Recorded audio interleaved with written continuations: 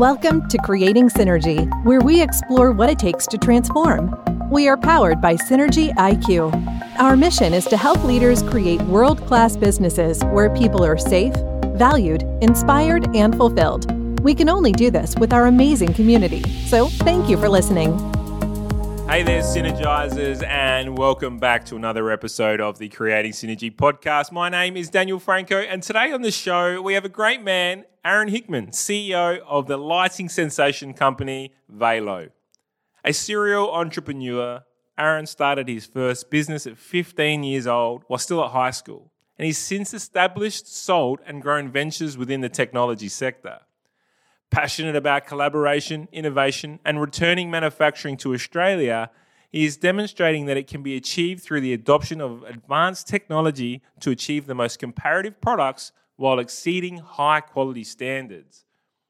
With over 10 years of experience in the lighting industry, Aaron has forged relationships with best-of-breed entrepreneurs and innovators across the globe, from Silicon Valley to Germany to Japan. His renewed focus is working on R&D projects which reimagine lighting technology of our future. In 2021, in Daily 40 Under 40 for South Australia, Aaron was awarded the state's top young entrepreneur award for his development of his LED lighting systems. Valo's technology has pushed into fields spanning sport, transport, and defence. And over the past decade, you may have seen their LED lighting light up spaces across South Australia, such as the Titanium Security Arena and the Light, Art and Technology Winter Festival here in South Australia, Illuminate Adelaide. On top of all this, you may have seen Valo's name and signage pretty much on all the sporting clubs in Australia, or so it seems, as they're sponsoring so many amazing sport clubs, such as Hawthorn Football Club, Adelaide Crows Football Club, SA Sport, Adelaide United, Sport New South Wales, Vic Sport, Baseball Australia, Adelaide Giants, and Football SA. On today's show, Aaron and I deep dived into his journey on founding Valo, expanding in South Australia, and bringing manufacturing back onshore. Aaron shares with us about having production move back onshore helps to increase employment in South Australia and provide economic benefits for the state. He also shares with us the ambitions and purpose of Valo, focused on constantly researching and developing smart lighting products which will improve sustainability, reduce carbon footprint, and provide significant benefits to wide-ranging communities. Aaron also talks to us about the future of Valo and where they're going. It's a very exciting future. It was an absolute pleasure talking with Aaron, and I know you're absolutely going to love this chat. And if you'd like to check out his profile, you can find it at Aaron Hickman on LinkedIn. And definitely check out the company page, Valo, at valo.com.au. Feel free to connect with me too, where you can find me at Daniel Franco on LinkedIn.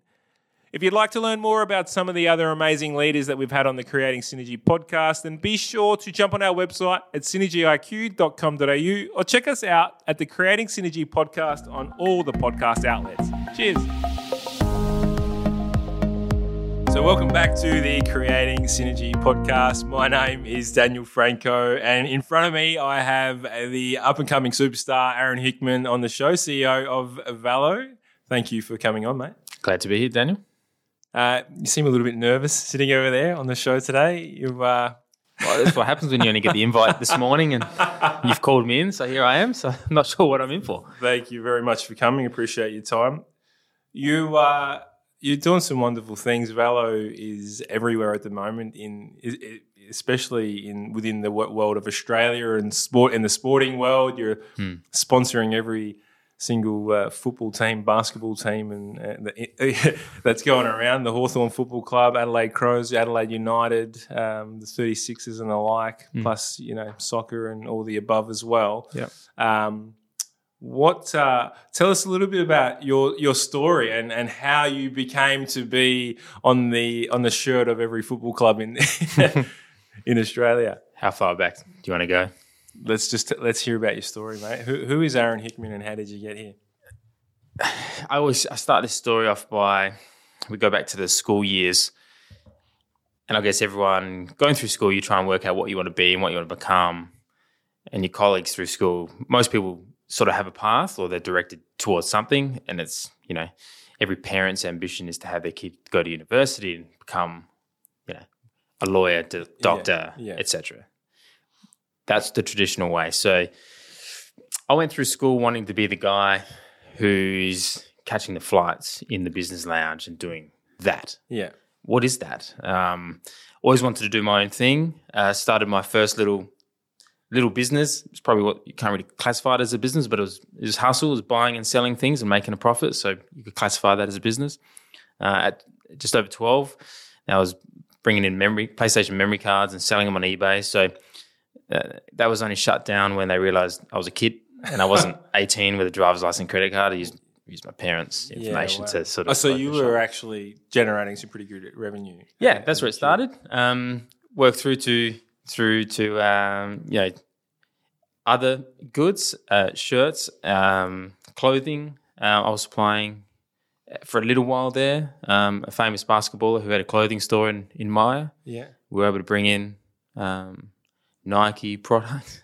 And Jordan stuff, all that stuff. Yeah. So legitimately, and that was good. And that was during year 12. So it was during that time where I wasn't the best academic student, attendance or result. Yeah.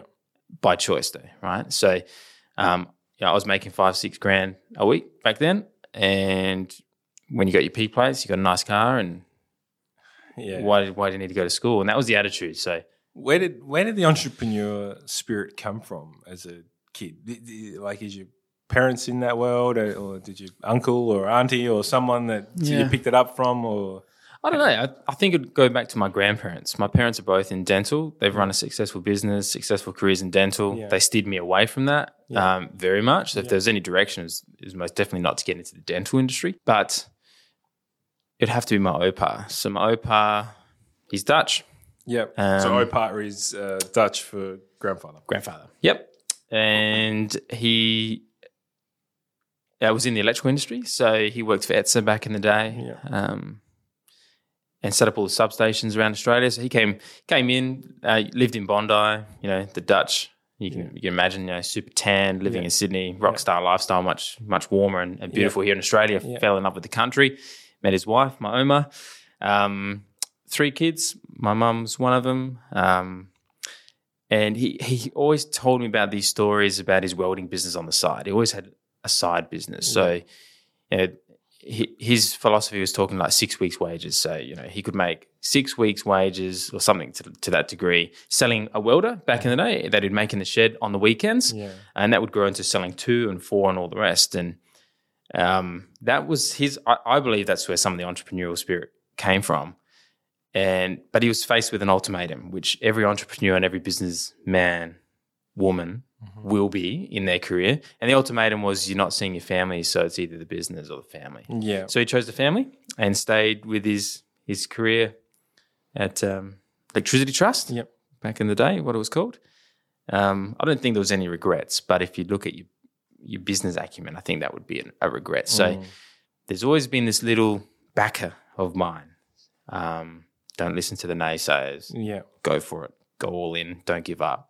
So, and that sort of just developed from there. So I'd say that's probably where it started from. Yeah, it's pretty cool. And one thing I do know is that if you've got the support there, especially from the parents and knowing that you can have a crack and worst case scenario, you still got a beautiful home to live in. And there's been plenty of ups and downs, but there's always been that support. I mean, biggest regret, and I say it to people, my biggest regret was not achieving what I'm capable of through high school. And one of my home group teachers actually called. I was in the Advertiser just the other week, and I got a nice message through our receptionist that one of my school teachers actually called through to say, like, congratulations, amazing what you're doing and whatnot. So it's really nice to bump into the school teachers that I probably wasn't the best with. Actually ringing through and following the journey now. Yeah. But it was that moment, year 12. I think this was one of the trigger points for me as well, when everybody's name is getting read out as you go up on stage, year 12 graduation.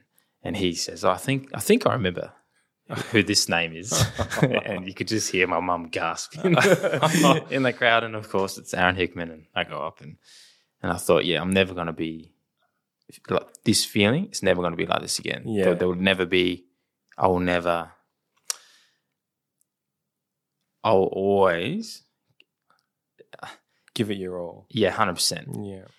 And it's taken a long time, especially with what we're doing and what we're disrupting in the market. Yeah. But it's coming to fruition, and you've got to back yourself It's amazing though, Trigger Point. I have a similar story from it was when I was at school playing first 18 football. I was a vice captain, had a lot of talent as a football player, and I'll never forget. A bit like you, not that I skipped school or anything like that, but more the point of just wasn't overly concentrating on the academic side, but more about the people influence side and being a bit of a larrikin, and I like to have a bit of a laugh and whatnot. And I remember in front of the team, the football coach at the time said to me, like in front of the whole team, pointed his finger at me and said, "You'll never amount to anything."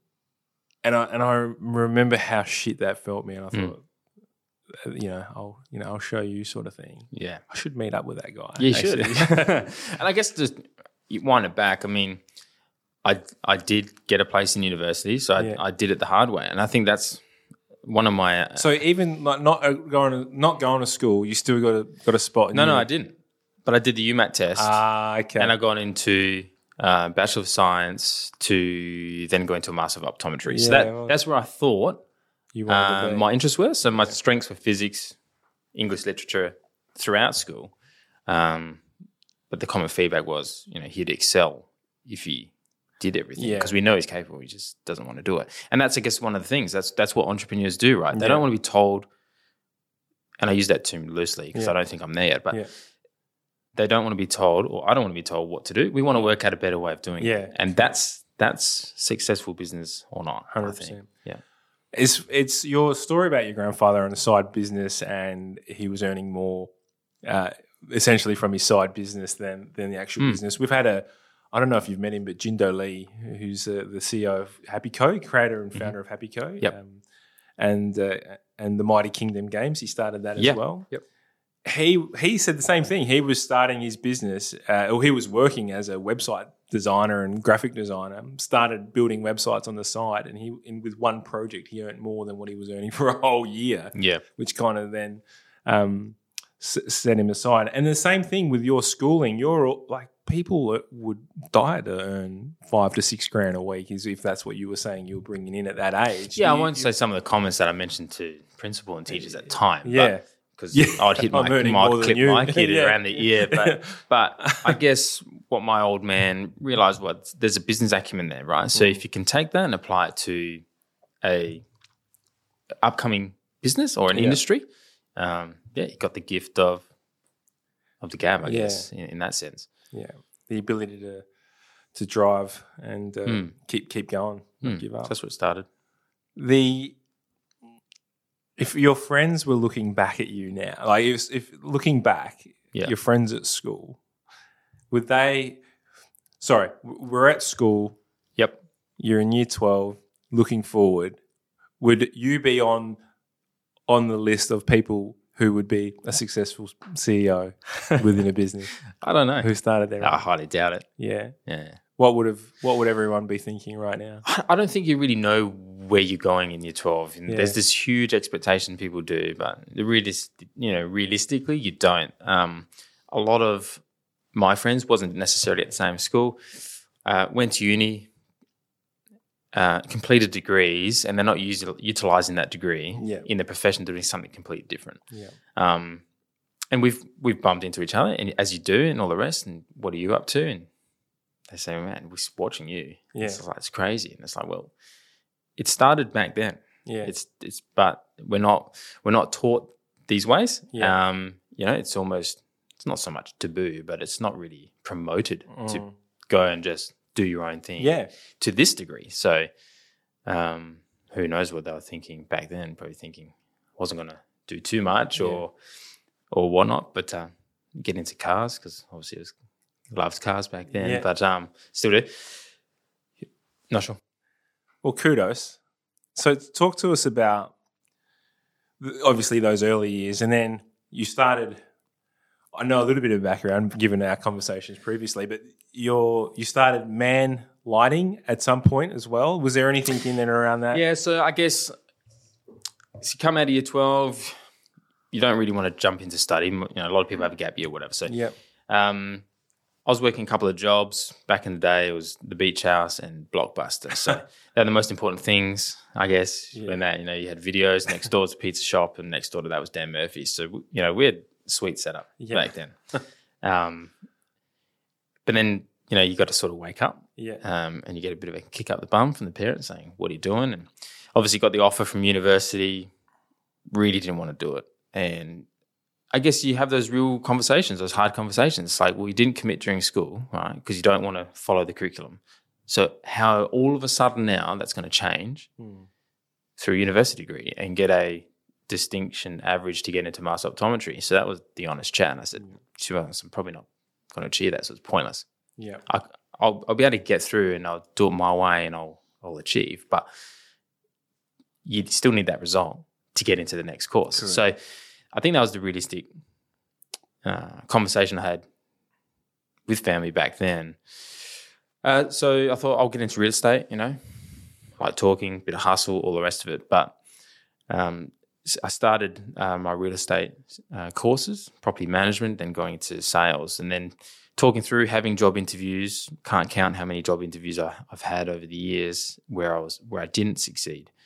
No 17-year-old, no one wants a 17-year-old kid, got 18-year-old kid selling their house. That's just realistic. And I was told that. They said, you've got the attitude and the motivation and the drive, but you're 10 years too young type thing. Yeah. Before someone will give you their listing. You can shadow someone, but you're not. Yeah, and I said, well, I'm not going to. I want to be there now. So I don't want to have to, do property management or anything like that. Just, my interest wasn't there. So I ended up getting my first full-time job at Australia's largest lighting retailer, Beacon Lighting. Beacon Lighting. Yeah. So shout out. They did give me some staff discount recently, so that was awesome. I was one of two males employed in South Australia. Yeah. My first paycheck was $24,000 a year. I probably worked harder than anyone else there because I was the young guy. So it was a female-dominated industry because of the interior design aspect. I was fortunate to Bev, if she's listening, for hiring me against probably some of the other recommendations. Were you front of store, back of store? What was the role? I was everything. So sales, but also had to help out doing all the lifting as you do, young guy does, and that taught me a lot about retail, merchandising, and all of those really critical things, systems. This company was virtually bankrupt back through late 80s, 90s. They rebranded. They're now on the stock exchange. When I started, I think it was about 40 locations. They just went through a bit of a growth. I think now they're about 150 or something. They're crazy. They're everywhere. Beautiful product too. Debatable. We were for the layman person like myself. You're in the lighting world. We've got some of their product. Yeah. So we were the number one store at Mile End. So shout out to Mile End in Australia. So we used to sell $60,000 worth of fans and lights in a weekend. Yeah, wow. Which is a lot of product, right? Yeah. And this is when I met a really great guy called Nick Lightis. He's a lawyer. I believe he's in Sydney. We've bumped into each other over the years. And I remember him saying to me, like, why do you want to go to uni? And I said, so he was at Beacon? Yeah, he was a casual doing his degree. So Nick Lightis at a lighting store. Correct. Very good. And these are the omens that we see. That's it. So yeah, he was casual. So we'd work Thursdays and weekends and have a good time. Yeah, when we were working together. And he said, if you don't go through uni, you can always start a lighting business. And I'm like, nah, I don't want to do that. Like, that's not very cool, whatever. And he goes, look at how much money this company makes. It's one store. He goes, there's money in this industry, and it's revolving door every weekend. It's the same. It's like, that's actually quite interesting. So going back to my strengths, if there was one during school, being physics and whatnot, lighting is physics. So I was very interested in the scientific aspect of it, not so much the crystal chandelier aspect of Beacon.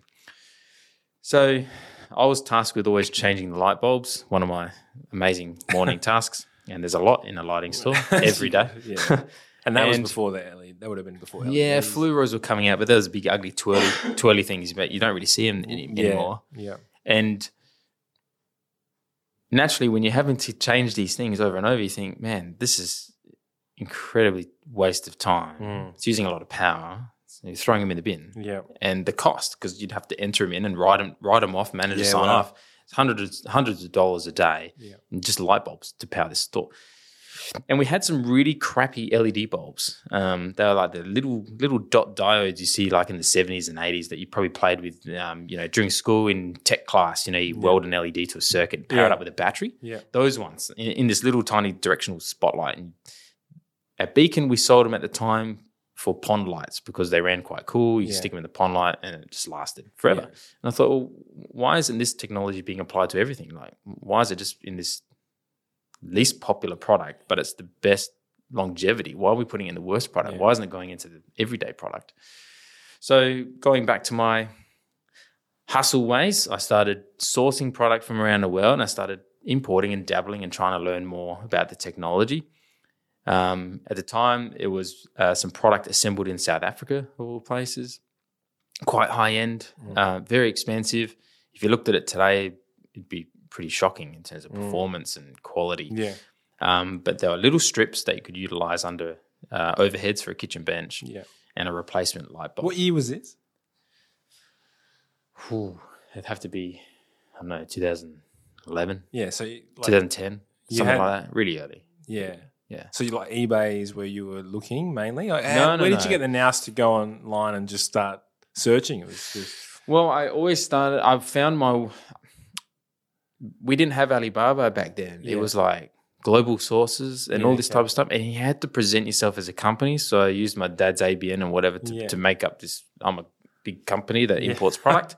And then you sort of get through some of the filters, whether people would respond or not. And that's how I dealt in those PlayStation memory cards back in the day. So I ended up working with these factories that were starting to produce these bespoke LED bulbs. I mean, at the time, a 3-watt light bulb was around $60 US. Yeah. Like that actually had some type of light output. So that was the angle. Skype, we didn't have WhatsApp, WeChat. Yeah. Any social media. Yeah. It was Skype and old school, mail.com or Hotmail as your email address. Now it's Gmail. So that started those. Now, being young, I accidentally got a shipment sent to Beacon Lighting. Wow. Managers found out. Conflict of interest. Yeah, well, what are you doing? And I said, well, hey, there's a real future in this technology. Look at what it can do. Like this is on the market around there now. So why aren't we looking at this? And they said it's never going to happen. LEDs will never be the light source. We sell halogen downlights. You with us or against us? And I said, I'm against it. See you later. And that was it. So I left there. Worked for a bespoke lighting company in Kent Town. The benefit working with them, they allowed me to set up my first LED company. It was selling strip lighting. Company was called Infinity at the time, with a very space theme and whatnot, which I thought was pretty cool. And back then, we were selling LED strip for $150 a meter for 10 watts. Yeah, wow. And I met who became my... They've come down a lot since then. It's $10 yeah, $10 a meter now. Yeah, something like $20 a meter for good stuff. Yeah. Yeah. You buy them at Bunnings off the shelf now, can't you? Yeah, but you don't buy from Bunnings. No. Daniel. No. Well, I'm saying you can, but if you want the good stuff, go to Aaron. Yeah, that's right. 47 King William Street. So we were doing bespoke homes. So, $150, $200 a meter for that under your kitchen bench for these luxury homes was palatable, I guess, for clients. And, the cost was significant. Margin was actually quite low at that rate at the time. I met a guy called Gianni Francisco, who was a casual employee there, and he was studying to be an architect, but had a skill set on SolidWorks, which is like an industrial design software, so 3D modeling, similar to CAD, but more so around prototyping product. So we started designing what would become Australia's most efficient and longest warranted product, our Neo LED downlight, which I'm still proud of today. They're still running in homes today. It was a 12-watt downlight. So where did the knowledge come from the design point of view? You said he's an architect, but he's an architect, not an electrician or anything. No, but I'm in lighting. So right? you knew so the at the science time we were behind working with the leading builders, Okay.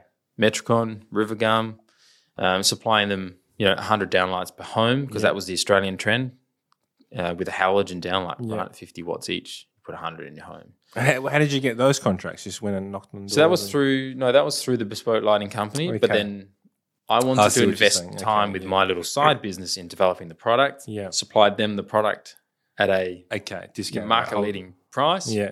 They could make a significant margin. There was a cost saving for the builder. Everybody's happy. So at the time, we're selling retail on the downlights for $129.95 for a 10-watt downlight. Now, similar quality downlight that if we were to bring it in today, we'd probably retail at $29.95. Okay, so the technology's come a long way Yeah, it has. and costs come down. Yeah, massive. That's where we started. So I guess the year rolled on. Imports started to become more prevalent in the market.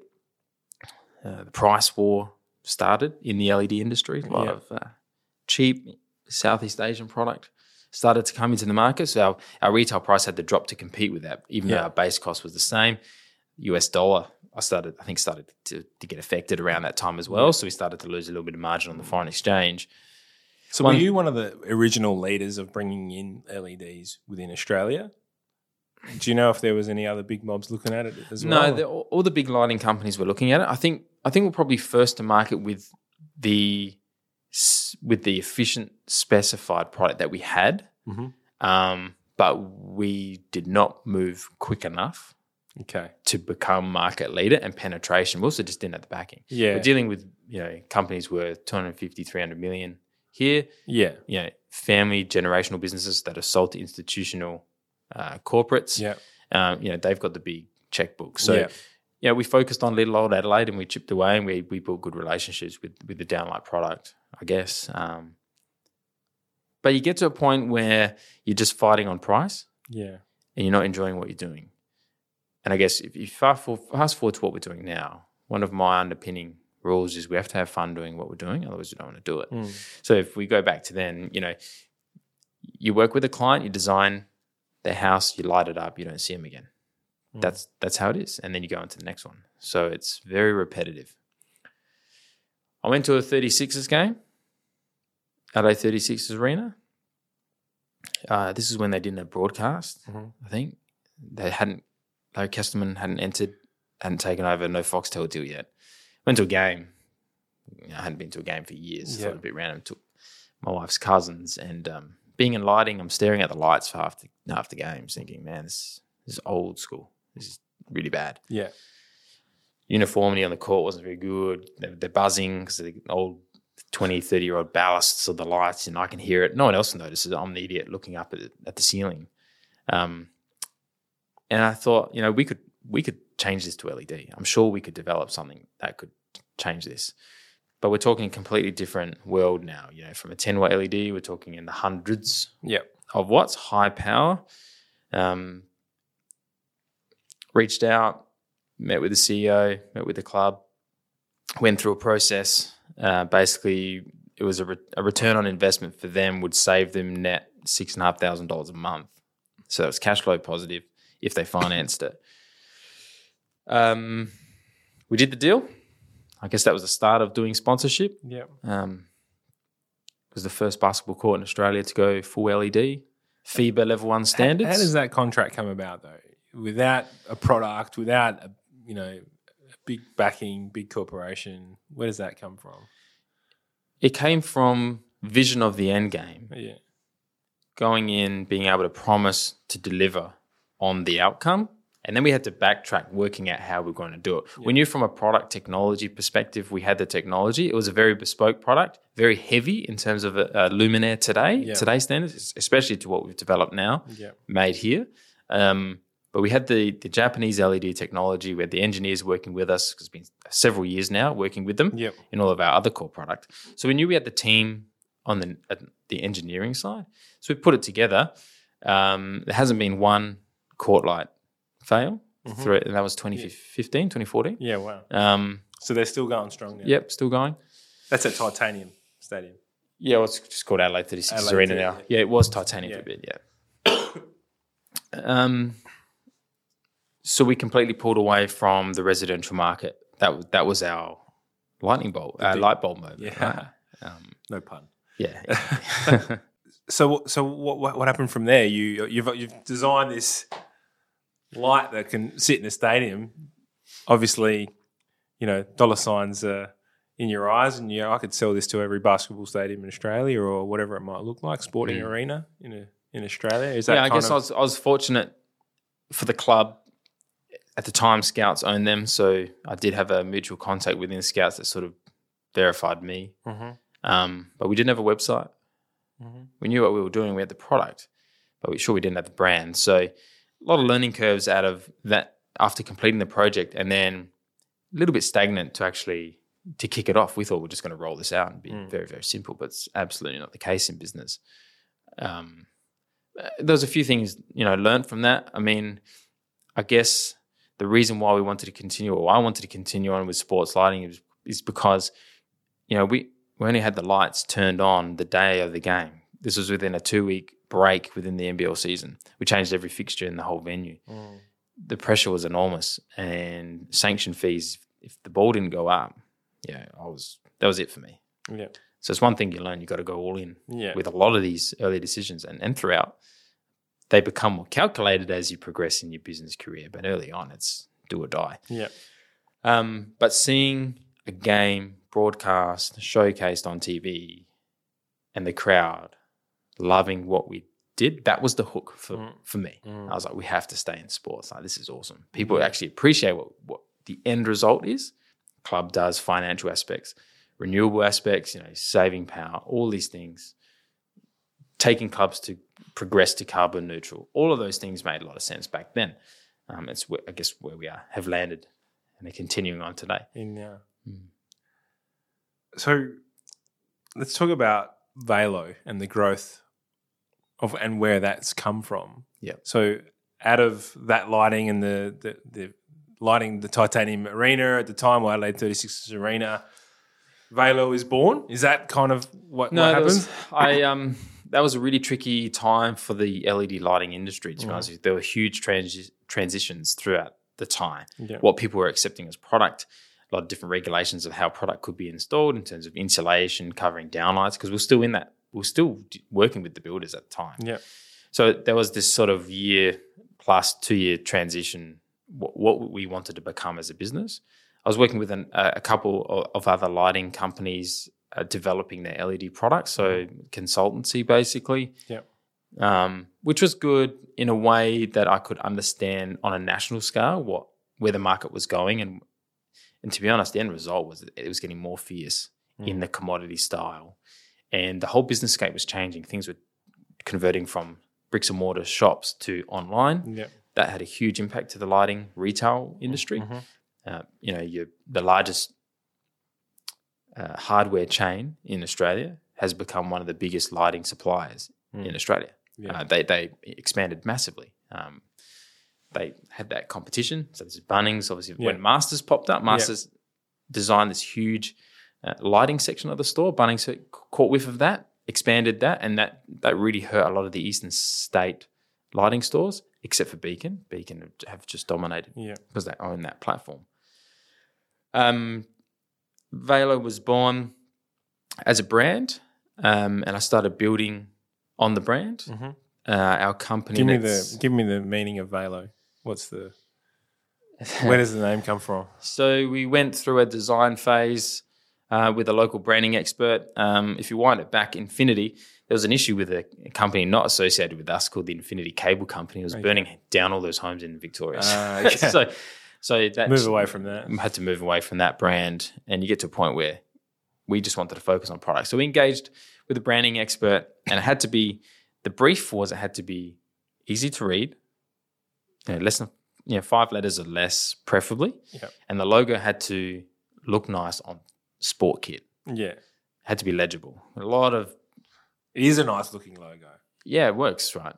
That's because we designed it in the end. Yeah. So we took typography and tweaked it, and it works really nice.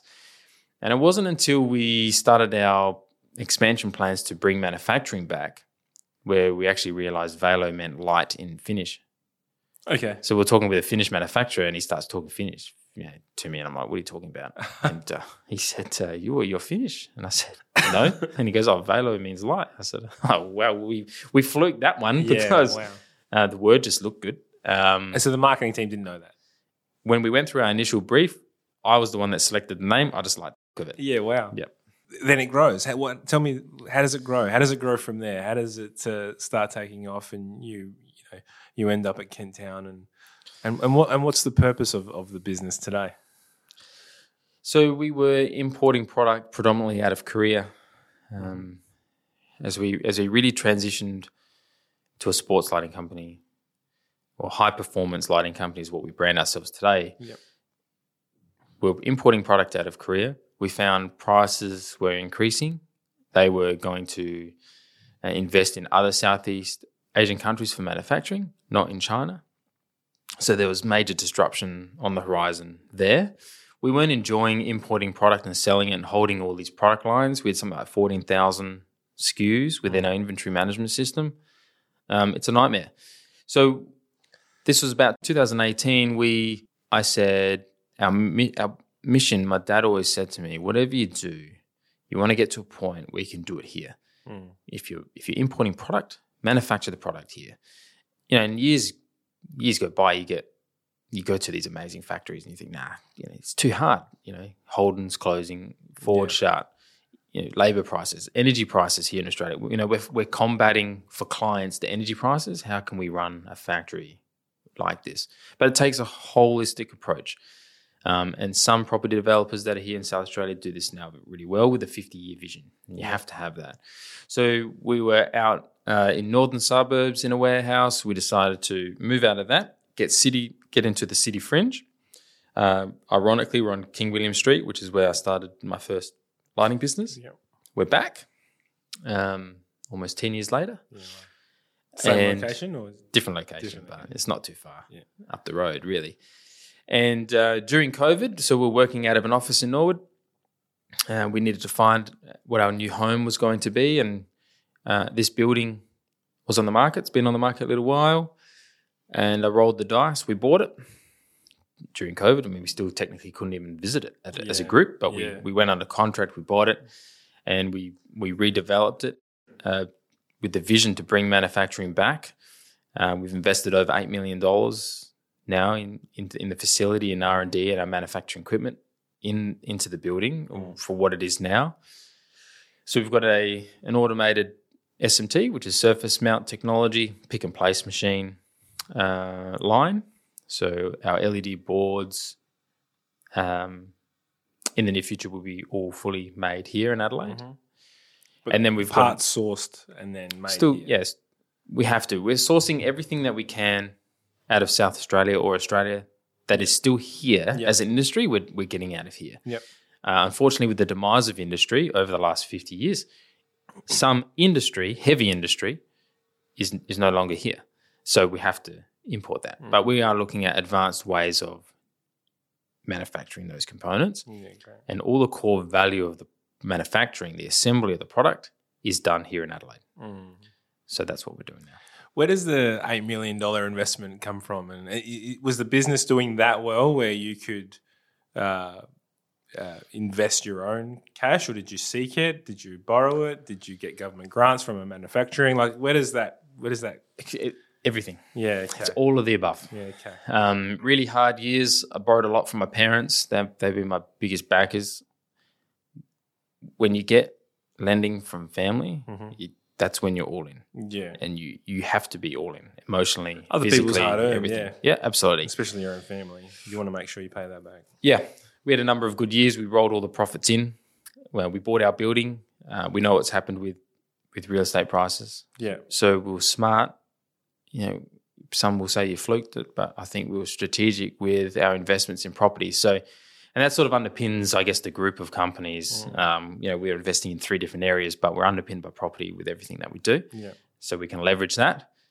you can bank that. We're bankable as a business. Yeah. Only now we've taken on corporate facilities. That's where it all came from. People see the tip of an iceberg. Yeah. I said it at a luncheon the other day when I had to talk. You don't see everything that's underneath. I ate pasta and baked beans. There were weeks where our fridge was depleted. Yeah, too many noodles and all 100%. Everything's going into the business. It's the typical duck scenario. On the surface, the duck looks like it's floating beautifully, but underneath, it's the legs are going kicking frantically. Yeah. So well done. So you're growing. So Velo now, what is the purpose? What's your core reason for doing what you're doing? Is it still sporting? I mean, you said high performance. Why are you so attracted to that, and why is it continually improving and growing? So it's an interesting one because it changes all the time. But I guess our mission is to assist venues and clubs to transition to carbon neutral through reducing their energy consumption and increasing experience. We sell experience. So that's what we do. We don't sell lights. We sell in sports, we sell experience. So better lit facilities using Australian-made product, high quality, 10-year warranty, no maintenance because we've got drones coming online in the near future for maintenance. We are producing in our carbon neutral facility, and our culture is king. So, we touch on staff. That's our greatest asset. We've grown from one-man band to two, grew into 4 with 15, should be 20 in the next 6 weeks, 60 by the end of the year, and that'll keep growing here in South Australia. Brilliant. So that's really who we are. Where is all the main contract? Like, is it global now? Like, what's happening with the sales? Where are they all coming from? And do you just sell them the product and they go and install it themselves, or a lot of our conversations happened 3 years ago. They started 3 years ago. They take that long. So we're halfway through our Norwood Oval with the Norwood Football Club project. So we've just delivered 300 linear meters of LED screens around the perimeter of the oval in their transition to go carbon neutral. Yep. Over the coming weeks or month, weather dependent, we are replacing all their light fittings on their towers and solar generation, energy storage. So we're helping them to transition to carbon neutral. But what it means for them as a club, and this is where we get involved. We don't just sell product. It's a real partnership, and it's very in depth with the client or the venue. But we have an understanding that Norwood, everyone sees them as, say, the Redlegs, right? It's SANFL. But the venue's much more than that. It's women's AFL. So AFLW Grand Final, I believe, is being held there. It's JLT round, if it's still called that, AFL pre-season, so they can host a number of games there. Yep. And traditionally, these community venues aren't adequate enough for AFL standards. So by transforming their signage, which they used to throw out every year, to all digital, and LEDs powering the whole venue or lighting up the whole venue, we can now fluctuate the lighting performance on the field from juniors for training all the way through to AFL preseason standards, which is what the AFL wants. So the club's invested in that, which now becomes a revenue generating stream for them as well. You have to take that whole approach. So it's a complicated one. We've mastered that now. And we're rolling it out to other very large clubs and large facilities. I guess one of our core action points is we always back local and back community, whether it's Sports SA right through to obviously the Tier 1 clubs, Football Federation, South Australia, etc. We've done a large partnership agreement with the Hawthorn Football Club. That's our expansion into Victoria. A lot of conversations are happening around Australia, but our eyes by the end of the year are within the US. So we are focused globally. Yeah, wow. So are you going out from your product point of view? Are you going out and there's these companies, football clubs and communities, and that they're buying product, and you're providing the goods and services for the sponsorship, or how does it work? Like for someone who's looking to grow their company, what's your model? How do you do it, or you're not willing to elaborate on that? Oh, look, clubs need partners to run, otherwise they don't survive. We know that. Yeah. Good partners for us help us network and get our brand out there. Yeah. We're the new kids on the block. We're the disruptors, right? A lot of naysayers out there. Always has been. There's always going to be, and that's fine. I invite you to come see what we're actually doing, because we are the ones doing it here in South Australia. In Australia, we're bringing the manufacturing back, and we're employing people here. And there's a huge network of contract manufacturers that are supported by us. So the proof's there. Yeah. And we're competing against competition that work with importers and their products made offshore and whatnot. So for us, brand recognition within the sporting industry is big. Mm-hmm. It's one of Arnie's rules of success. You have to give something back. Yeah. So we don't like using the word sponsorship. We use the word partnership because it's more than a monetary transaction. Yeah. So we can deliver a better result for the long term in terms of infrastructure, say for lighting, but there's commitment from us to also back the club. We like going to games and whatnot. Yeah. Daniel, so it's nice and easy. Yeah, absolutely. I'll expect an invite. It's an open invite for you, mate. But where does the funding come from, all this stuff? Like if you're going out and providing this, and you get some great sponsorship, how does the business keep growing, and how does it grow into other markets? If like, is there an exchange of goods and services that you pay us and we put this in? Like, how does it? What's the? Yeah. At the end of the day, we know we're charitable. We're not a charity. Yeah, that's what I'm saying. Of course. Yeah. But our marketing. We've got a very aggressive marketing strategy, not just here in South Australia and Australia, but internationally. So we are working in the US. I've got some big plans for the US.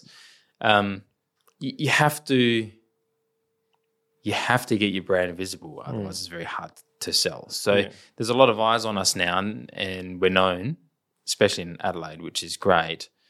But it's a slow burn process, and you have to be willing to invest time and look at that long-term strategy and planning, but you've got to have the backing. So we're fortunate enough that we own our facility, we own our equipment, we own everything in it. We're not heavily geared with debt. We are now backed by ANZ, Emerging Corporate, which is fantastic. So obviously Brendan Rinaldi's been on the podcast, and he's been amazing. That they understand our vision and they're backing us for the growth. So that's now. So now we can take this model internationally. We've got the backing to do it. Well done. When you talk about brand recognition, it helps when you've got the likes of Sam Mitchell from the Hawthorn Football Club on TV, and he's got this nice little velo running down his arm. Glad you noticed. On both sides, yeah. It looks really good. Like, it actually looks really good.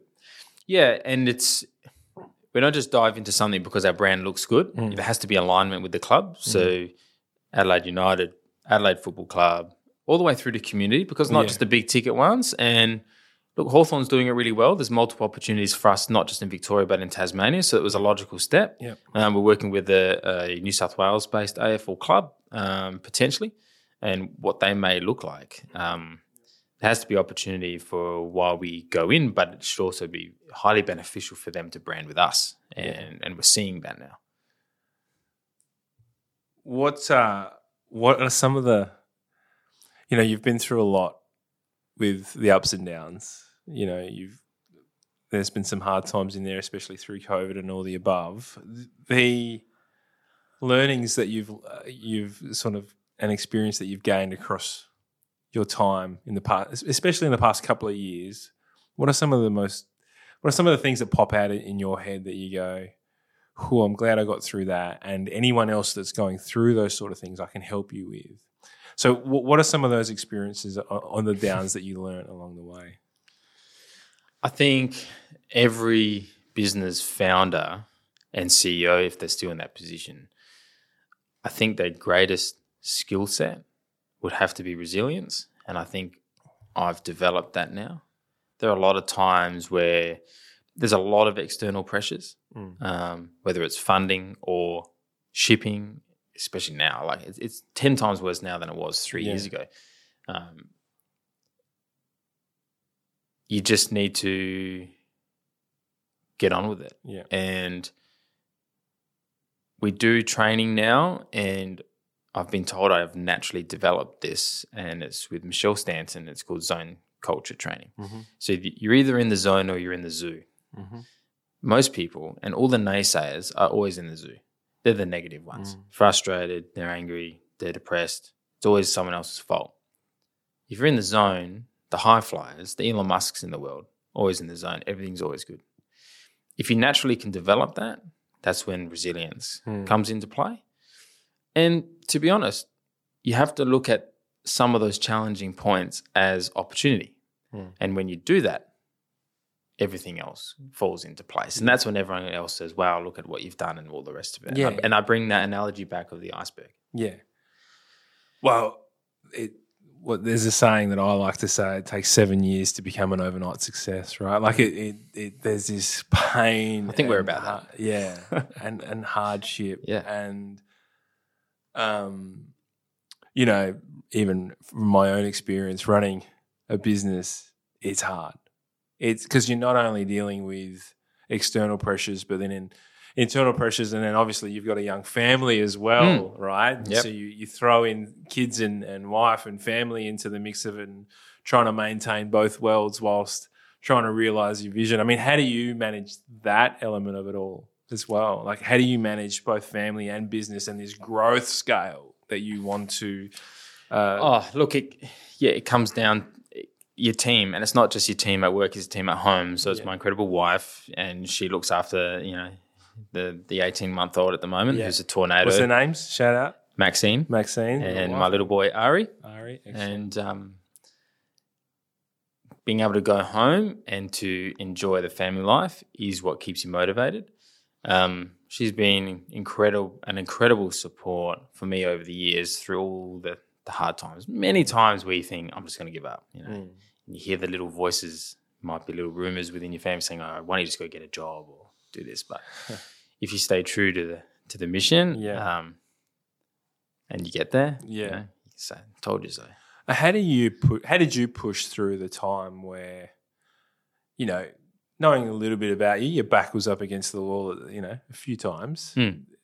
How do you overcome the thought process of, I need to feed my family here? Like, this is critical. And how do you keep pushing through that? How do you do that?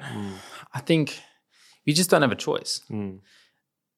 You have to visualize where you're going, stay true, always have the belief. And, we got there. It's never going to be easy. If it's easy, everybody will do it. But you need to surround yourself with positive people that can also support you and back you in. And it might just be the little coffee meeting or the little phone chat and whatnot. Yeah. And networks especially. So, our door's always open. And I'm big for that. Friday drink, that's why I'm in casuals today. Yeah. Daniel, sorry. Let me sorry. Anyone's look better than me, mate. Anyone's welcome, to Valo, and you can talk. You can, if entrepreneurs want to, or startup people or people with an idea just want to talk and maybe chat to our engineers or have a play on our equipment, or we're open for that. Yeah. And there are a lot of closed doors back in the day, but the ones that were open are still in my network today and are big advocates for me and the business and what we're doing.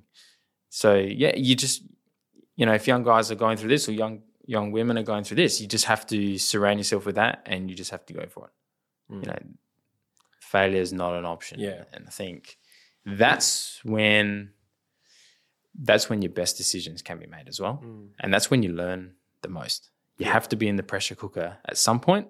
I think I was fortunate. I look back now, I think I was fortunate enough in the younger years because we were able to – COVID was terrible for a lot of companies, terrible for a lot of businesses. But for us, I think we were able to navigate through that quite well, and we set ourselves up for now what we are. So the end result, what you're seeing now, is through all those years of, some years of pain and some years of hard work and then COVID and all those challenges, we're now seeing the end result of what's now deemed that's been a good plan. Yeah. You use the word visualize in one of your descriptions then. Yeah. Visualize where you want to be. Yeah. What does that look like for you? What does your future look like? And, if you were to talk about experience and, obviously bring in low carbon neutral, which is like an amazing path that you're on from a mission point of view. But I want to learn a bit more about experience. What does that look like? What are you trying to land on? What does done look like for Valo? I don't know. And this is what every investor wants to know. They want to know where your exit plan is. But, because you're talking 50 years, right? I mean, how do you have an exit plan if you're thinking in a 50-year time frame? Well, I'd rather a legacy than an exit. Yeah. So wind back a few years and I went with NVI, Matt Sallier. Yeah. To the US. NVI, so New Venture Institute at Flinders at Tonsley, Innovation Precinct. I started getting involved with that precinct and one of my business mentors, Daniel Smith, who's now CSIRO. Shout out, Dan. When there was just the Quickie Mart there. And there's big vision, nothing really there. NVI was there, Flinders were there. Invited to go over to Silicon Valley. I think 7 or 8 of us. And we got to hear from VCs and Aussies that are kicking goals over there, startups. Yep. And hear how the real world works, right? Because we're from Adelaide. So this is why I thought it was really hard to come with this podcast, because we were told back then, Aussies talk too much, we waffle. You got to cut spit it out. You got 30 seconds to pitch. Yeah. That's how you should sum up your entire story. Yeah. And then you're on the hook. And that's why some people think Americans are quite arrogant, because they're super confident because you've only got that 30 seconds to pitch. We've got 300 million people trying to sell to you, right? Yeah, so that's right. Different. And we met some amazing venture capitalists, investors into Dropbox and all these different types of things, and go around the table and everyone's saying what they're doing and whatever. And it comes to me, and there was one guy and he mentioned that, anyone can sell lights. That was his take on it. And this has always stuck with me, and I say it to everybody, that you need to find your Elon Musk moment. And of course, everyone's like, well, what's that? Tell us the secret to that. And find your Elon Musk moment is find the platform. If you own the platform, it doesn't matter what you're doing, your business will take off. And he goes, that's all I'm going to say. So a bit open-ended question, answer. I then met with another Australian running a successful business in renewable projects down in Santa Ana, because I split from the group, and then I flew over to New York and met with an investor who has an amazing story, also starting out in potentially optometry, ended up financing one of the largest corporate refinance deals with Chrysler Group, and he sold the Tiffany building when he wasn't a real estate agent. So I could dive more into his story. It was amazing. But I met with these amazing people, right? And then I went to Europe. I toured all the amazing factories in Europe, in Germany in particular, Arberg. Big thing for Arberg is the founder of the company still works in the factory every day. Yeah, wow. His lunch joins them and the entire team eat together every week. It's €2 because in Germany nothing's free. You have to pay for something, even though the meal's probably worth €40. Yeah. And I just thought, this is incredible. This factory is surrounded by glass in the Black Forest. The team eats together every day. Everyone seems happy. This is not what I've seen in Australia. Yeah. Very different to the grind, the real hustle in the United States, especially in Silicon Valley. Yeah. So how can I bring that back to Australia? And I guess that's where we've now got to now. So what does own the platform mean? Well, it's owning the land, the bricks and mortar, everything in the building, and then owning the platform when we're delivering our projects.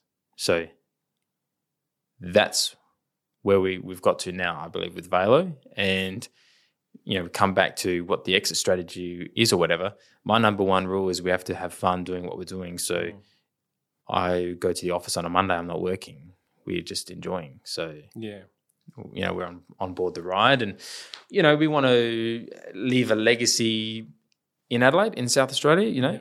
We're here for the long haul, and we're setting up our new facility, which is 6 times bigger than where we are now. So more on that, we'll come over the few months as we launch. But Yeah, and as we double and quadruple down our team, basically is what we're doing in terms of numbers. So there isn't an exit strategy.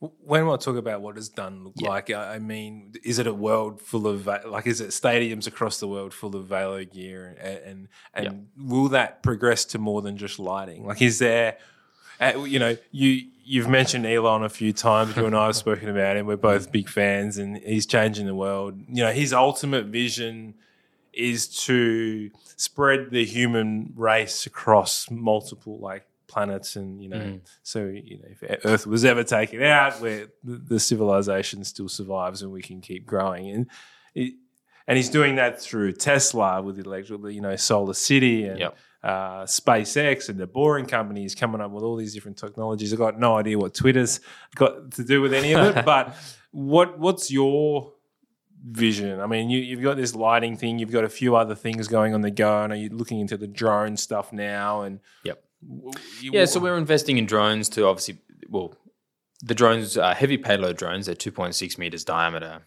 We'll be the only ones in South Australia and potentially in Australia with licensing to actually fly these. They're virtually helicopters, and that's to maintain the lights, to give the product more longevity and to meet the warranty standards. So, how do you change a light bulb was always the classic saying. Well, how do you clean a sports light on a 65-meter tower? Traditionally, when the light bulb blew, that's when you change the bulb, wipe it down, whatever. But now with the LEDs, to make sure they last, we offer a 10-year warranty, but we want to push to 20. Yeah.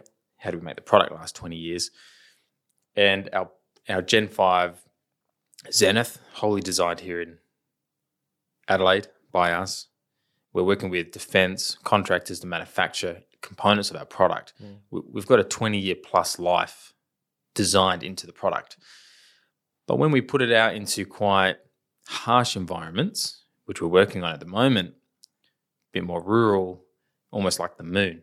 Yeah. You've got extreme wind, sand potentially, dust, all of that. So it's a maintenance schedule. So, you have a shower, you wash your car.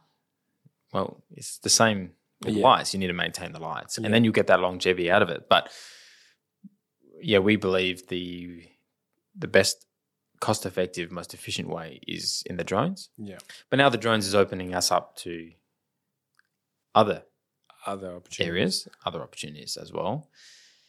So there's the group of companies. Valo is obviously one. It's technology, manufacturing. We're in agriculture, viticulture, and underpinned by property. So that's what the group is involved in. So Valo will very much be a lighting company. I don't know if the brand will turn into something else as we invest and grow into the United States and into Europe and whatnot. It may very well. If Elon Musk wants to light up Mars, then he can give me a call.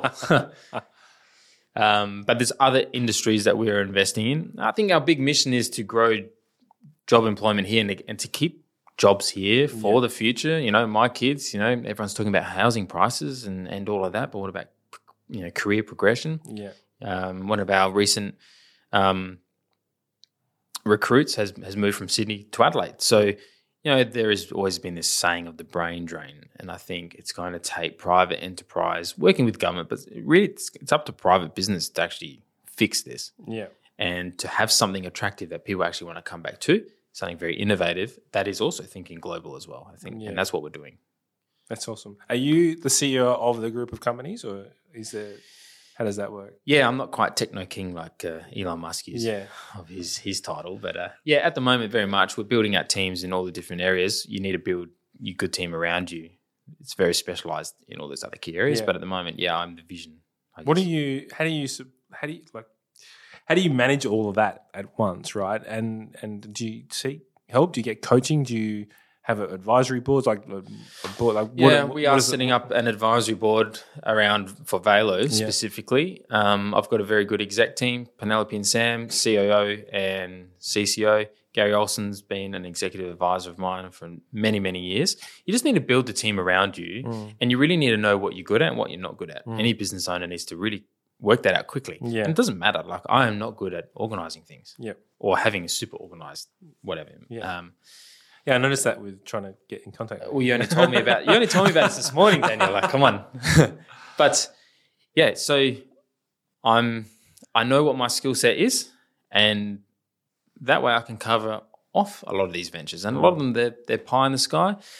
We call it the Aaron Hickman universe. And Dino Vrinios, Just Studio, he's my gravity. He is leading, obviously, the design and development of whether it's property through to fit out, factory expansion, viticulture expansion, all of that. So, yeah, you naturally will, and slowly, progressively will build that team. And once you've got that, you can take on more without being detrimental to the other. Yeah. That's amazing. What is, where to from here though? Like when you talk about growing these businesses, where do you place your time mostly? Which business are you concentrating on at the forefront? Like which one do you think will be the catalyst? Is it Valo or is it some of these other ones that you're looking in the background? What does it look like? And how much is too much as well, right? We're often told to focus on one, and it seems like you are spreading out. Are you concerned of spreading yourself too thin? Oh, there's always concerns. Everyone will always tell you what to do. That's why you don't do it, right? Yeah. That's why you do it your way. Anything can get to that point, but I think Valo is my baby, and the majority of time is spent there because of the, we're talking the multi-million-dollar projects, which we're engaged on and I'm engaged on personally. They take a long time. So you naturally, and you're forced to be invested into that for very, very, years on end. Just want to touch on the manufacturing piece. Did you, you talk about naysayers and, it's expensive to manufacture here in South Australia and Australia in general. How are you overcoming those hurdles? Yeah, so everyone told me not to invest in certain equipment because there are capabilities here, but if you want to be serious, we need to do it ourselves.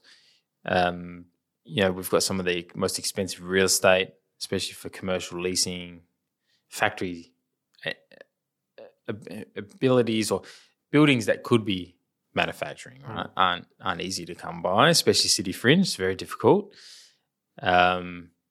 We started our journey to bring manufacturing back when we were hit with the most expensive power prices in the world. There was a good peak there, and South Australia has transitioned to very much renewable state, and there's been numerous times where Adelaide has operated off-grid, completely off-grid, for a period of time. So, we've got an enormous solar system on our roof. We manufacture during the day at the moment, and we're working towards storing that energy. We've only had a power bill. Our biggest power bill for the quarter was like $1,000, which is unheard of for a manufacturing facility. I'm sure that'll grow as we grow, but you really have to control all of those aspects. So you have to own your building to be able to invest in the building, whereas if you're just leasing and whatnot, and a very short forecast, especially by bean counters, they'll say that it's not viable. And it's true. But if you've got the luxury of a longer vision, 10, 20, 50-year vision, and you believe that what you're doing here is better, then you can. And, I think over the coming months and years, we'll have automation come into play and advanced manufacturing of materials in-house, hopefully. That'll see us even more cost competitive with Southeast Asia. So we've got a cost competitive product if we compare ourselves to the imported product, which we believe we're better. But now we have even more opportunity with our export potential. So it works. Yeah. Not for everyone, not for every product, but for high performance, high quality and high dollar value product, Australia, we can make it happen here for sure. Market. Yep. There's a statistic around that saying that 17 years is the average lifespan of a business. And you're thinking 20, 30, 50 years. How do you wrap your mindset around that, thinking that far ahead? I'd be happy with 17 years because I'd be 40 retired. So that'd be a good number and be on a yacht somewhere. Oh, look, it's you're in business as long as you want to be in. I don't think you can necessarily put a time frame. I think Valo's journey, it needs to be a 20, 30, 50-year plan because it's deserving of that. It's in an industry that is continuously growing. And even LED products will get to their end of life cycle and they need to be replaced. So it's not like we're only ever going to sell the product once. We'll visit the customer back in 10 or 20 years' time. It's enjoyable. It's always evolving. So it's exciting. I'd be bored. Yeah. With a 17-year exit. Well, I think I should clarify. I mean, 17 years on businesses that have earned over a certain amount, and grown to a certain size, not just a little one-person band. Yep. Just conscious of your time and know that you've got to shoot off and do some other things that that you've got planned for the day. We'll start wrapping up the podcast. Really interested in what the future looks like for you.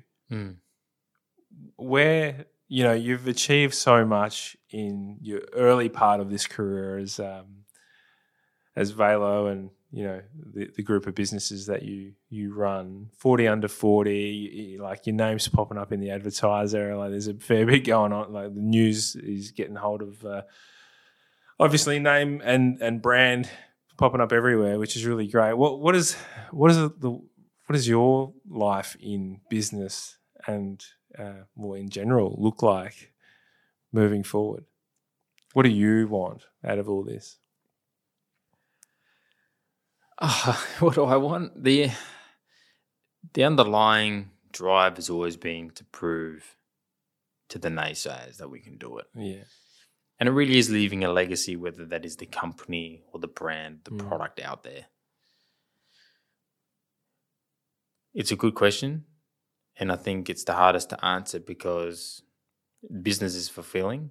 So there isn't a financial aspect that I'm driving to. It's more so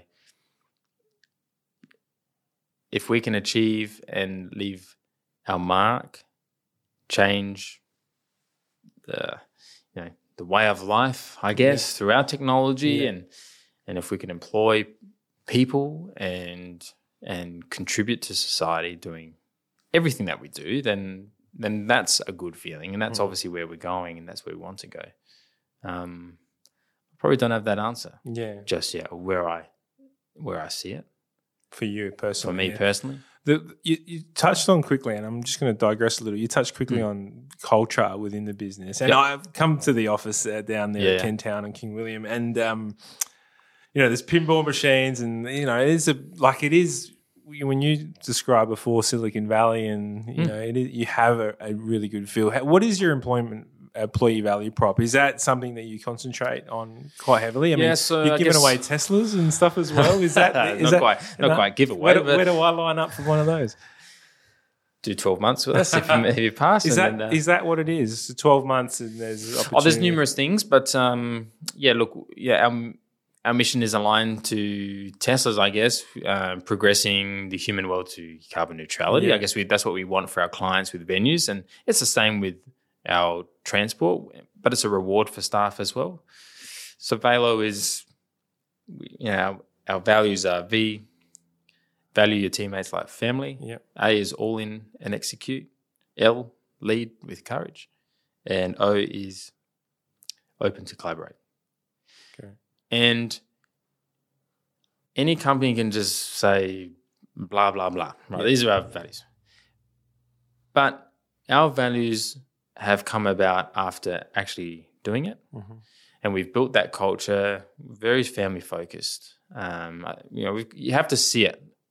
You can only say we've got a good culture when the culture is actually the one telling you you've got a good culture. You can't just say this is our values and this is what we do. That's good. We are a business that works with companies on their culture, right? Maybe you can take it next level for us. Oh, more than happy to help you out there. And I think that's the one thing that's really important, I think, in the growth trajectory of any business is and in today's day and age, employee value prop is extremely crucial to seeing the growth, maintaining talent, right? I think about the workforce 100%. Shortage at the moment. And, there's money getting thrown around left, right and centre from a hiring point of view. You know, you hear stories of people getting poached for 50, 60, 100 grand more than what they were on at their previous roles. So when you got numbers like that, it's pretty hard to keep people. But when, you know, you're talking 10, 15 grand here and there, employee value proposition and what you guys are offering, you know, the great culture, that's really important, right? That's really important. It might not be the money that's important. It's about being part of a community, being part of a vision that's actually going somewhere and providing experience and doing things for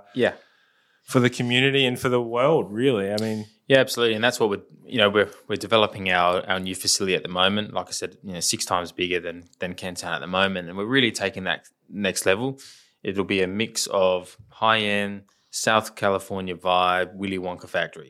That should give you a bit of a vision of what we're doing. Yeah. But it's all around staff. You know, we're family orientated. We've got kid-friendly zones. So if parents need their kids to come in, after school or things like that, like we're all for that. And it's, I guess what's led to that is seeing how different cultures around the world do it, taking the bits of the best, but also understanding that I didn't have that at any of my previous roles when I was employed, and I don't want that. So when people come in and see, you know, we have contractors that come in that love working because they feel like they're part of the team. Yeah. You know, we do lunches once a fortnight and once a month, and they'll come in. All those little things are really, really important. It's funny. I was saying to Gabriella this morning that when I came in, I was offered sparkling water. Like, do you know what I mean? Just something so small. Well, there was a list of drinks, actually, isn't there? Yeah, there is. Water. I think it was a couple of beers on there as well. Yeah, we do. Yeah, we try and support all the local. Everything's local produce. But you talk about 1%ers. As someone that's walked into that office, the first time I've walked in there, you know, you and I are catching up, and I'm getting offered beer or wine or sparkling water. I mean, not that that's it's not a huge thing that's going to win everyone over, but it's those little 1%ers. No one's taken the beer, by the way, like for a Wednesday morning meeting. No one actually has opted for the alcoholic. But it is on the menu for Friday afternoons if you come in. But we're transparent. It's also why when you come in and you sit in the waiting area, you're immersed in the factory, right? Yeah. Like you're looking at everything behind glass. Yeah.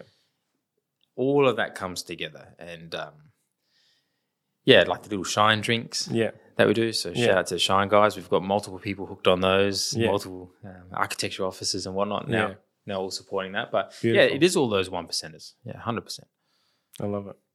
Righto, again, conscious of your time, we're going to jump into some quick fire questions just to round off. Are you a big reader? We're big readers here. Do you read lots? Do you consume knowledge? Do you go to learn? Like how do you learn in regards to from a business point of view? I read a lot of, whether it's forum, I listen to business, like Mark Boris podcast and all of that type of stuff. I don't read fiction books. In year 3 or 4 it took me all year to read Matilda, so I was definitely not into the fiction novels. Yeah, so you're into the non-fiction stuff. You read strategy books, leadership books. Yeah, all of that. A lot of it's around things that we're doing, so I'll start researching. One of the hardest things I struggle with is switching off the brain from turning things into a business concept or trying to understand it from a business side of things. It drives my wife nuts. Yeah. But when you do that, that's where all these other ideas come to fruition and opportunities. So I read a lot online and digitally. Yeah. Like that, anything that sort of stuck out with you in the years that you've just gone, actually, this is the article or this is the book or this is the podcast or whatever it may that I turn to religiously? Book-wise, it would be Dieter Rams' books. Less is more. Yeah. Dieter Rams, hands down, the best industrial designer ever to walk this earth. Yeah. He designed all the Braun product in the early years. So our Apple products are all copied off of Dieter Rams' original devices and his philosophy. So if you can take that approach with product and marketing and design and all of that, that's how you excel. Yeah, brilliant. Yeah. Dieter Ram, less is more. Yep. Love it. What's one lesson that's taken you the longest to learn? Tough one. It is. It'd have to be probably, I don't know, it'd be when to walk away from something. Because when you've got a problem-solving mind, you want to fix it, right? Yeah. Or you want to resolve something. But, that was hard. If that is the lesson, that was hard earlier on. But I think it's from an entrepreneurship mindset. It is there is this element of the story of and perfect to your scenario of a light bulb. Thomas Edison's 10,000. It took me 10,000. I learned 10,000 different ways to not make a light bulb. When to not stop and when to walk away from something. Yeah, it would be a tough one. He never failed. He just worked out 10 ways how it wouldn't work. Yeah, exactly. Yeah. And you have to take that attitude for sure. Yeah. Yeah, until it becomes like not beneficial for anyone. If you're going to stand on top of the building thinking you're going to fly, I mean, there's commercial reality, right? Correct. Yeah. So it's just not going to happen. Practically. You won't get 10,000 shots at it either. Exactly. If you had 3 people that you could invite for dinner. Yep. I'm going to assume Maxine is there. There's 3 people that you can invite to dinner. Past, they have to be living. Whoever you want. Elon Musk, Richard Branson, Thomas Edison. Yeah, nice. Not Dieter Ram? I already know Dieter Ram's style. So. There. Excellent. Yeah. Thomas Edison, Elon Musk, and who's the other one? Richard Branson. Brilliant. So what's some of the best advice that you've ever received? There's been lots of advice over the years, but I think the best advice the best advice you can follow, or what I've found, was Arnold Schwarzenegger's 5 rules for success. What are they? You knew I was going to ask that question. Good thing I memorized this on the way in. Number 1, trust yourself.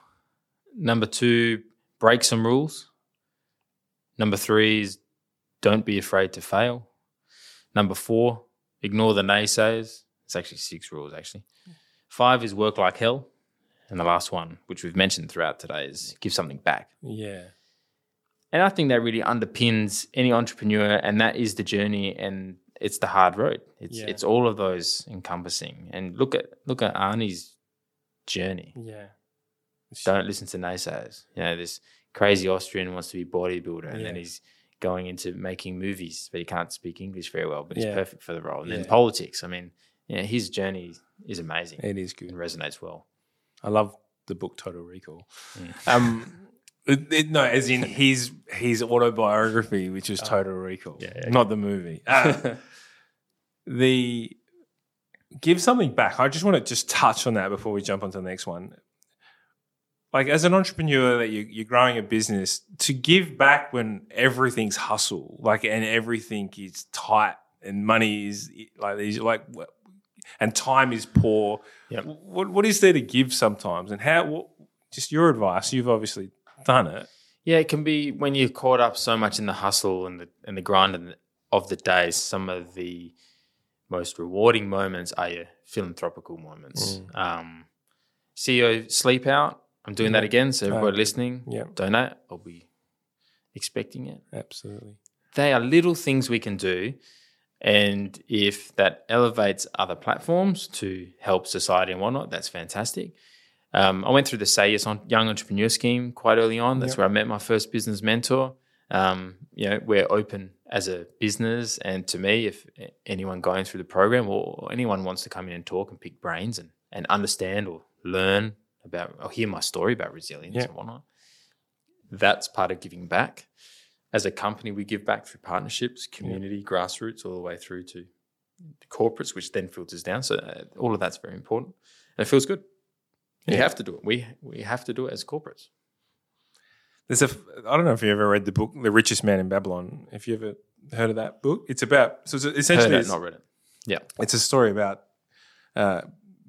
essentially money, right? And the richest man in Babylon, but he structures it like his life about 10% of everything that he earns, he gives back. Yeah, right. And it's just it's a remarkable, and it doesn't necessarily need to be money, but time, effort, learnings, experience, whatever it might be. Yeah, it all definitely comes in. I love it.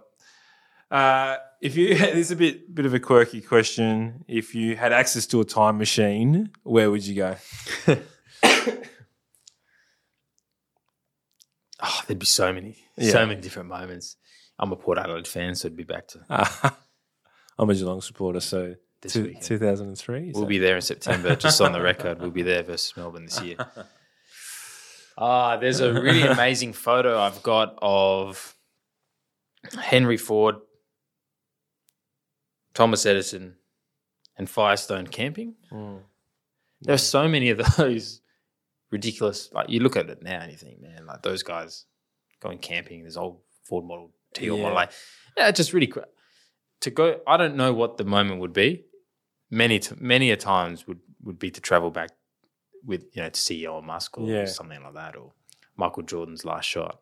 I mean, that's from a sporting perspective. Yeah, I can't answer that. That's huge. I could give you 100. Yeah, I love it. I love it. If your house was on fire, family's safe, and your pets were safe, what's the one item that you would run back and grab? It'd have to be a photo album.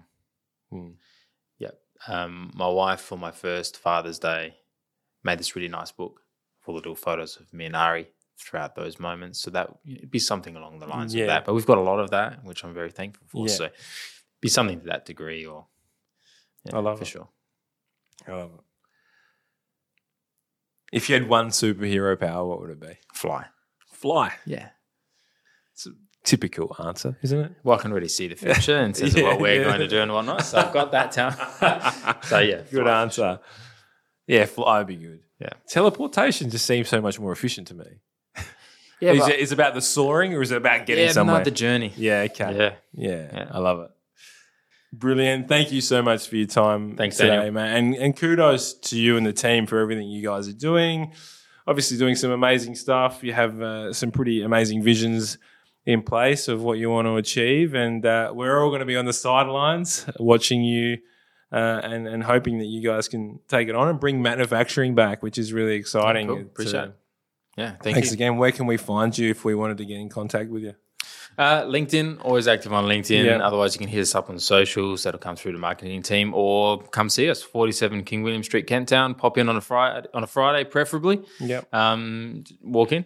Excellent. Grab a menu. You've seen it. So Aaron Hickman on LinkedIn and Valo, VALO on LinkedIn or valo.com.au. Yep. Beautiful. Cool. Easy. Thanks, guys. Daniel. We'll catch you next time. Cheers. Thanks for listening to the podcast all. You can check out the show notes if there was anything of interest to you and find out more about us at synergyiq.com.au. I am going to ask though, if you did like the podcast, it would absolutely mean the world to me if you could subscribe, rate and review. And if you didn't like it, that's all right too. There's no need to do anything. Take care, guys. All the best. Thank you once again for joining us here at Creating Synergy. It's been great spending this time with you. Please jump onto the Synergy IQ Facebook and LinkedIn page, where the discussion continues after the show.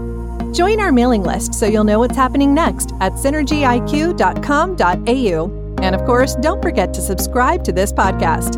And if you really enjoyed it, please share it with your friends.